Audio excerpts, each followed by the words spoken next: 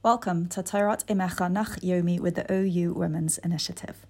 My name is Pamela Rivka Simonson, and today we will be studying Divrei HaYamim Beis, Perek Hey, Chapter 5.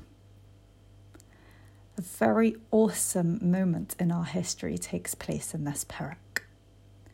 The Aron Bris Hashem, the Ark of the Covenant of Hashem, is brought from the city of David, El Makomo, to its place, to the Kodesh HaKadoshim in the Beis HaMikdash. How absolutely soul-stirring to experience the welcoming of the Aron that holds the luchos, the tablets inscribed with the commandments, the Aron that represents Torah, the Aron that metaphorically carries so much of the history of the Jewish people and simultaneously promise of a settled future as they enter into a new existence with the Beis HaMikdash, where heaven meets earth. This Aron is brought El Makomo, to its place, not only a physical arrival, but a true arrival at its place, at the holiest place on earth. Pasuk 1 tells us that Shlomo has completed the construction of the Beis HaMikdash, and he places items that his father David had sanctified into the treasuries of the Beis HaMikdash, meaning the items that were remaining when all the work was done, according to Radak. In order to give honor to the Aron and to sanctify the temple in accordance with the Sanhedrin, says Malbim, Shlomo assembles Es Ziknei Yisrael, the elders of Yisrael, the Eskol Roshei HaMatos, Nasiei HaAvos, Livnei Yisrael El Yerushalayim, and all the chiefs of the tribes, the princes of the fathers' houses of the children of Yisrael, to Yerushalayim. This is Pasuk 2. Laha'aleis Es Aron Bris Hashem, Me'ir David Hi Tzion, to bring up the Ark of the Covenant of Hashem from the city of David, which is Tzion. Pasuk 3. Vayikohalu El HaMelech Kol Ish Yisrael Bechog Hu HaChodesh HaShavi'i, and all the men of Yisrael assembled to the king on the festival. That is the 7th month. Rashi says it was Sukkot. The commentary Chomas Anach brings that Shlomo HaMelech only commanded the elders to gather. Yet, out of their great love, all the people of Yisrael came. Wow! Coming together to be present as the Aron is brought to the Beis HaMikdash, motivated by love for the right things. The Zikanim, the elders, walked with the Aron, and the rest of the people waited in Yerushalayim because it was not possible for all the people to go because there were so many of them. And later on, the king, together with the congregation of Yisrael, sacrificed sheep and oxen in front of the Aron in such abundance that, as it says in Pasuk 6, Loi yisofru v'loi yimonu meirov, they could not be counted or numbered because of their abundance. Within the next few psukim, the text starts by saying that the Leviim carried the Aron. Then there is mention of the Kohanim, the Leviim, doing some carrying, and then of the Kohanim bringing the Aron to the Holy of Holies. In Sefer Melachim, we learn that the Kohanim carried the Aron. We'll explore how some of the commentaries reconcile this. Pasuk 4. Vayavoyu kol ziknei Yisrael, all the elders of Yisrael came. Vayis'u ha-Leviim es ha-Aron, and the Leviim carried the ark. It sounds like it's saying the Leviim carried the Aron. Pasuk 5. Vaya'alu es ha'arain ve'es ohel moed. They brought up the ark and the tent of meeting. Ve'es kol klei ha'kodesh asher ba'ohel, and all the sacred vessels that were in the tent. So there's more than the arain being brought. He'elu oisom ha'kohanim ha'leviim. The kohanim, the Leviim, brought them up. Now we have kohanim Leviim. Pasuk 6 tells us about Shlomo and all the people with him sacrificing, which we mentioned earlier.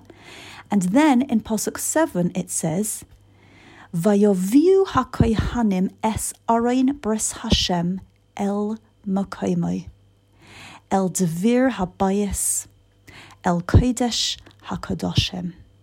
The kohanim brought the arain bris Hashem to its place, to the devir of the house, to the holy of holies, el tachas kanfei hakeruvim, to under the wings of the kruvim. Metzudas David explains when it says the Leviim carried the ark in Pasuk 4, it means the Kohanim, who were descendants of Levi, because in Sefer Melachim it says that the Kohanim carried the ark. And on Pasuk 5, Metzudas David clarifies that the Ohel Moed, the tent of meeting, was in Giv'on, and they brought it up from there and stored it in the treasuries of the Beis HaMikdash.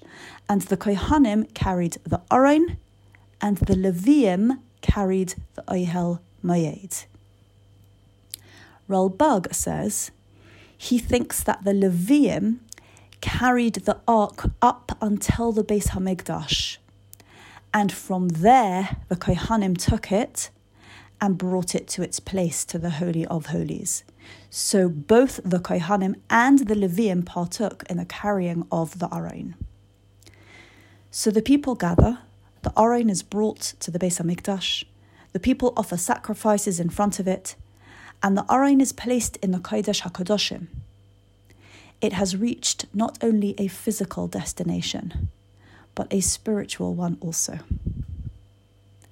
Ibn Yahya explains that the Kodesh HaKadoshim is called also the Devir, because the Aseres HaDibros, same root, the 10 commandments were there on the Luchos, and also because the Dibur Eloki, same root, Dibur, the word of Hashem, emanated from there. Metzudas David explains that the Aron was brought to under the wings of the standing kruvim that Shlomo had made. And on Pasuk 8, that the kruvim were made from the start with their wings spread over the place where the Aron would stand. And now when the Aron was brought to its place, the kruvim were covering over the Aron. The Pasuk says that the kruvim were also covering al-badov, over its poles, which Metzudas Tzion clarifies were poles made for the carrying of the ark. From Pasuk 9 with Metzudas David, we know that the poles of the Aron were extended, that they reached eastward to push against the partitioning curtain that was at the entrance to the Kodesh HaKadoshim. And so from outside the Kodesh HaKadoshim, they were visible as two protrusions in the curtain, not penetrating the curtain, so not actually visible from the outside, but noticeable as protrusions. Pasuk 10, I feel, can draw our hearts and minds to how emotionally, spiritually loaded this moment of the arrival of the Aron is. As we mention, Luchos, central to our Avodas Hashem, our service of Hashem, and their origin at Har Sinai, when we were gifted the Torah as a nation. Ein ba'aron rak shnei haluchos, asher nasan Moshe b'chorev, asher koras Hashem im b'nei Yisrael b'tsesom mimitzrayim.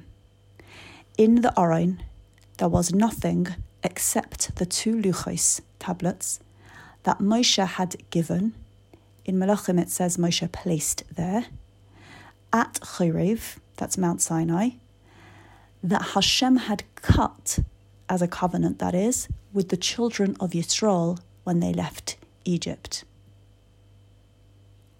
There's a double negative in the Hebrew here when expressing that there was nothing in the Aron but the Luchos.